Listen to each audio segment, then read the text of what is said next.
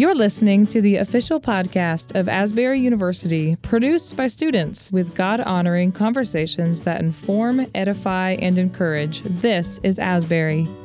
We explore culture and current topics through a Christian worldview, promoting a well-balanced life, and we empower our community to belong, become, and be set apart. I'm your host, Abby Lobb. Welcome to This is Asbury.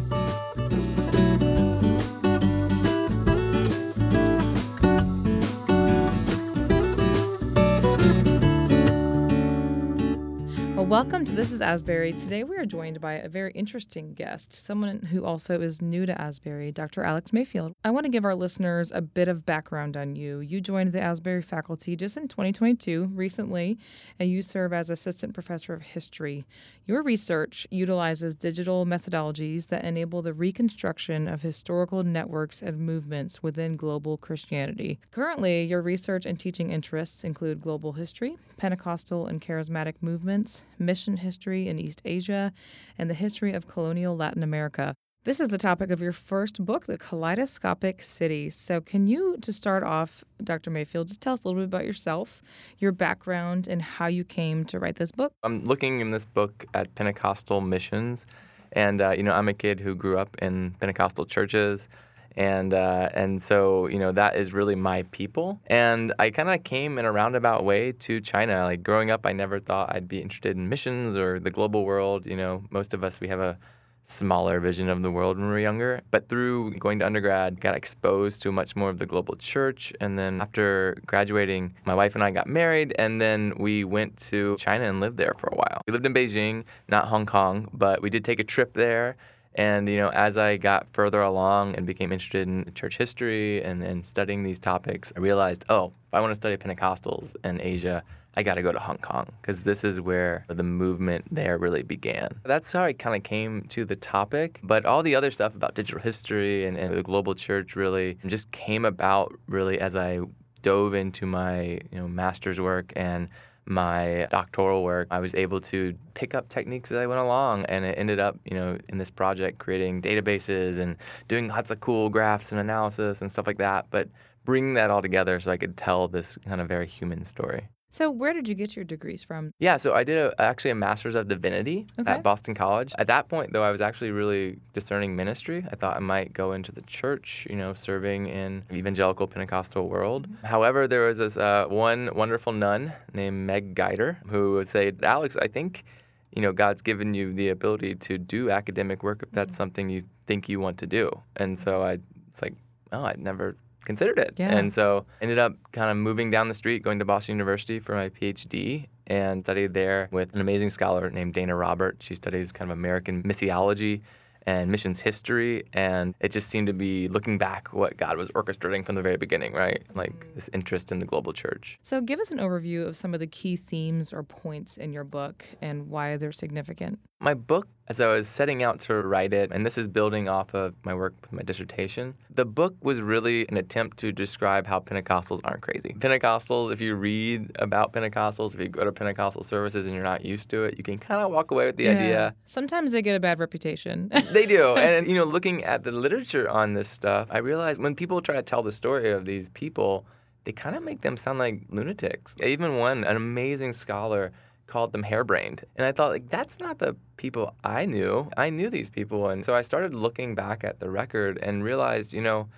there's crazy, weird stuff there. But for the most part, these Pentecostals are doing really what everybody else was doing. Like, they are typical evangelical missionaries. They're for good and bad, right? And the good and bad parts of that. They're building schools. They're passing out and translating Bibles. They are preaching in the streets, right? And they're doing the kind of stuff that we commend missionaries for today, but we were, for some reason, not telling that story. We were telling the story of the crazy things they did. I think every denomination, obviously, there's not one perfect one. So why is the development of Pentecostalism in Hong Kong between 1907 and 1942, which is what you've studied, specifically why is that of significance to religious history here in America and around the world? I think we're in this phase, especially in the scholarship of the global church, of needing to really explain, where did this come from? Like, if you look at the church in 1870, it looks European, it's white, it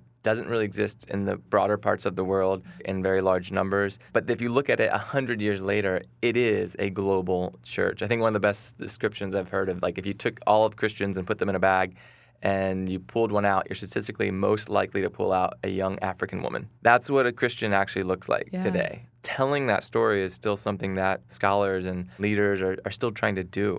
And so my work is part of that in a way of I want to tell this story of Christianity in China, which has a large Christian population today. It's still growing. It's a population that has charismatic and Pentecostal beliefs built in. So mine is just a small part of that story, right? Of trying to say, let's put a bit of this story together because there's people who this is their history, right? And I want to make sure that it's not missing. So during this time period, what exactly was happening in Hong Kong from 1907 to 1942? It's a crazy time because, I mean, this time in China was so chaotic. You have, the beginning of this period starts out with the Qing Empire, right? And then it collapses. It's replaced by a Republican government. And then by the end of it, in 1942, China is being overrun by the Japanese. And then 7 years later, you have the People's Republic of China being formed with the Communist Party. So there's civil wars, there's famines. It's a crazy time for mainland China. And Hong Kong was this kind of, perverse in a way, it's this colonial holding that was taken by force from China. But because it's colonial, it's also this one place that's actually relatively stable. So you see a massive influx of migrants, people coming there for safety. You also see a massive flux of foreigners who are there to do business, but also missions work. And so the Pentecostals kind of arrive in this city in the midst of this kind of boom and try to preach the Pentecostal message. And they're also trying to go into the mainland and save it, but they're also being pushed back to the city because war is happening all around them. So it's a very chaotic place, and Hong Kong is this kind of island colony on the side of it in which people are trying to keep kind of pushing into China and spread the Christian message. And Pentecostals are really part of that process. In Hong Kong, they start out as this really small group that is mixed. They kind of come in, Pentecostals, a lot of them came to China very early on with the idea that we might be able to speak Chinese with the power of the Spirit, that God has given us a tongue and that, we can speak it and that if the Spirit leads, we'll be fine.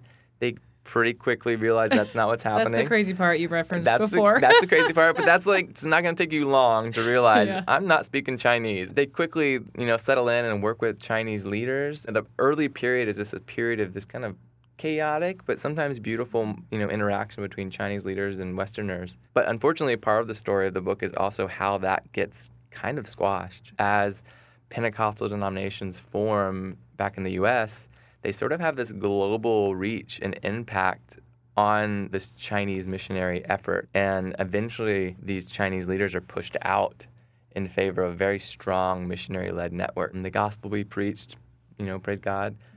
But at the same time, it's not going to necessarily be a contextualized gospel. It's not going to be one that people flock to and see themselves in. One of the amazing things in telling this story was seeing all the moments, right, where missionaries are working really hard. They're doing amazing things. You see these little moments where, and then a Chinese evangelist came and everything changed. People got it, right? There's this one story from the Assemblies of God in Hong Kong, but they were complaining that they could never reach out to the upper class Chinese. They just couldn't do it. For some reason, the upper class people wouldn't come, and it's probably because they were loud and noisy. But then they get this Bible woman, a Chinese woman named Lam Sang Ku, and she was educated, she was upper class, she spoke that language. They kind of said she was like a Spitfire preacher, so she was just like going really fast, but also really eloquent. And she spoke at this revival. And the missionary was like, and all of a sudden, this revival, all the upper class started coming to the Lord. Now, the missionary didn't make the connection that it was because of this woman. He didn't realize, he just thought it was a miracle of the Lord. But if you start actually then recreating this woman's life, you realize, yeah, it's because she was from the upper classes. She was attracting these people that the missionaries didn't have any idea how to attract. And so it's those kind of stories you want to capture and tell and say, here's what was gained, but also here's what perhaps was lost and can inform how we do mission today. Was this happening with the Pentecostal church in other parts of the world around the same time, or were they really specifically focused on Hong Kong during this period? Well, the Pentecostal churches, I'm looking at several different ones, from the Assemblies of God to Pentecostal Holiness, the International Church of the Foursquare. And in Hong Kong, it's definitely playing out in a certain way because the dynamics of China are different than other parts of the world. But this sort of denominational process is happening writ large. As the early movement, there's no structure. So they're just working with local leaders because that's what you have to do. But as you have a structure back home starting to take shape, those local structures which were working in the beginning sometimes get pushed out. That's a great point. Well, I think a lot of this, too, just sort of ties into, in America, we're not always aware of the ripple effects of the American church and what it has on other faith landscapes, other cultures around the world. Are there other examples that you can point to where American missionaries of a specific denomination have significantly shaped the faith landscape of a group or people? Missionaries today, are around the world really lauded and celebrated in many ways. People know that they're complicated figures, right? But if you go to Korea, for instance, and talk to evangelicals there, they're not shy about the evangelical heritage. In fact, Korea is the largest missionary sending, per population country today. And so they celebrate these missionaries that have come from the various, from the American Board or Presbyterian Church, or, Methodist Church. These people are heroes for them. And even today, there's amazing examples like Ladia Moon and the Southern Baptist. They have left a really large legacy globally that people celebrate, perhaps more so, around the world than here in America, which is unfortunate. But this legacy continues today. If you ask African pastors what's on their bookshelf, many of them are going to have Kenneth Copeland's work on their bookshelves, right? They're going to have American church pastors who are informing their ministry and their theology today. Robert Wood now has a great book called Boundless Faith talking about this dynamic in more contemporary terms. But America has been exporting its faith for a long time, and that dynamic hasn't changed. I just think perhaps more people are aware of the need to do it in a really responsible way. What was the ripple effect of this spread into China after this period of time, and how did it impact the evolution of global Pentecostalism in the first half of the 20th century? The church in China and the Pentecostal mission that we see in Hong Kong, it did have ripple effects in China. They were a base for the spread of Pentecostal and charismatic ideas. Hong Kong published the first Pentecostal Chinese language paper produced by a Chinese editor named Mok Lai Chi. They're responsible for spreading many of these ideas. However, it's a little bit complicated for different reasons. In Chinese, the term Pentecostal is a bit contested because it has some connotations that lend themselves to, excess. I'm not Pentecostal. Those people are crazy. It has that sort of vibe. However, if you ask people then if they do charismatic things like pray for healing or even speak in tongues or something like that or prayer language, a lot more will say yes that they do that, but they're not Pentecostal, right? So it's like a weird thing. And also it's complicated. After 1949, you don't have the same sort of independent churches in China because of the communist regime. So it's a little hard to measure their impact in China.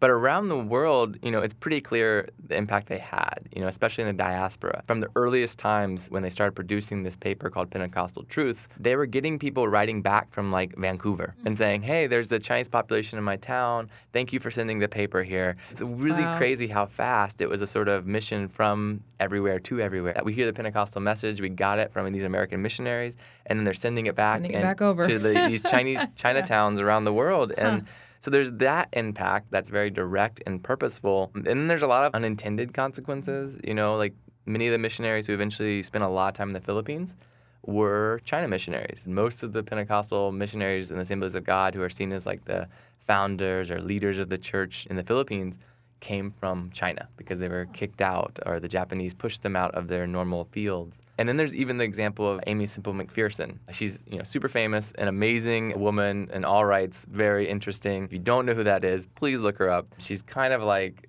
the pop star of Christianity in the early 20th century. But she got married, went with her husband to Hong Kong, and then he died in Hong Kong. This experience, which was traumatic. Her daughter was born like a few months after her husband died in Hong Kong.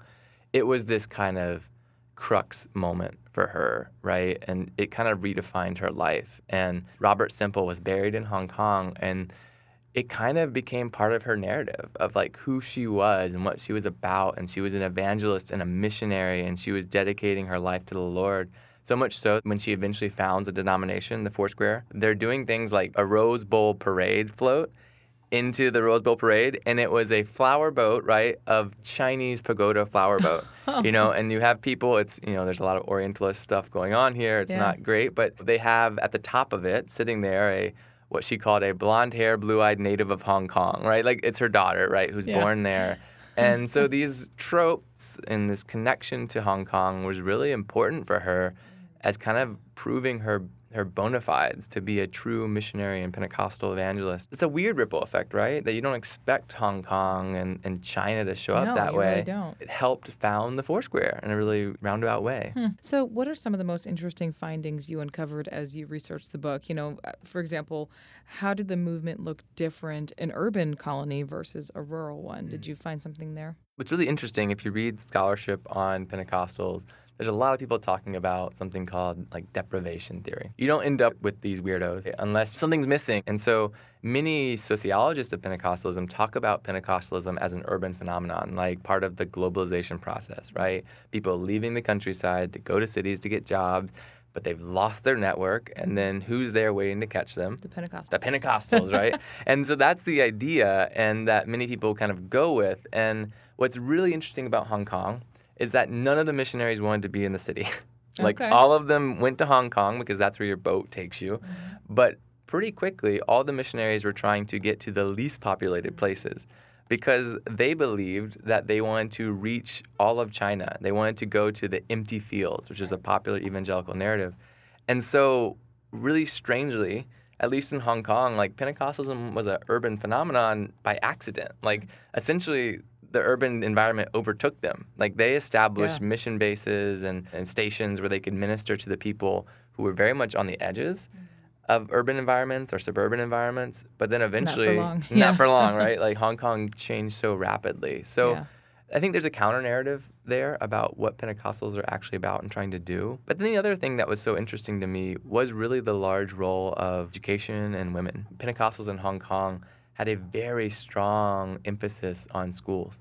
And in fact, you could say one of the central tenets and approaches of Pentecostal missionary efforts in Hong Kong were education. That was what they were about. And Hong Kong missionary Anna Dean, she was this kind of feisty I don't know how you say that, Alabamian? I don't know. Yeah, maybe that's it. She's from Bama. She's from the Bama, and originally from Kentucky, but then lived in Alabama. And she was a retiree. She went to Hong Kong because she felt the Lord call her, and she opened a school for women and children, which is a huge deal because in China, women don't get educated. And so she goes there and she opens up this school and she goes towards what's called the floating population, the Hakka people of Hong Kong and southern China. And these are people who don't have jobs or they're fishermen. They're usually very impoverished. They're an ethnic minority group in China, so they're kind of on the outs.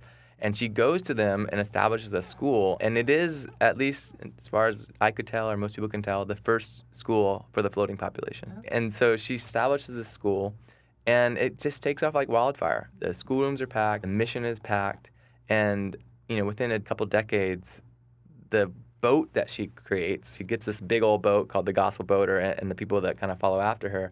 This boat becomes the largest Pentecostal holiness church in the world. It's a boat, right? But it's the largest church in the world in terms of membership for the Pentecostal holiness. And that was done, really because of a steady stream of women who are stable and serving and not afraid to meet the needs while also preaching the gospel. Well, all this obviously, helps cultivate the growth of what we now know as Hong Kong. It's not a small little colonial area anymore. So do you think there was some tie with this Pentecostal influence into what we now know as Hong Kong? There are a lot of charismatic churches in Hong Kong. Mm-hmm. Hong Kong also, since 1992, is undergoing a lot of shifts, and it's accelerated in recent years.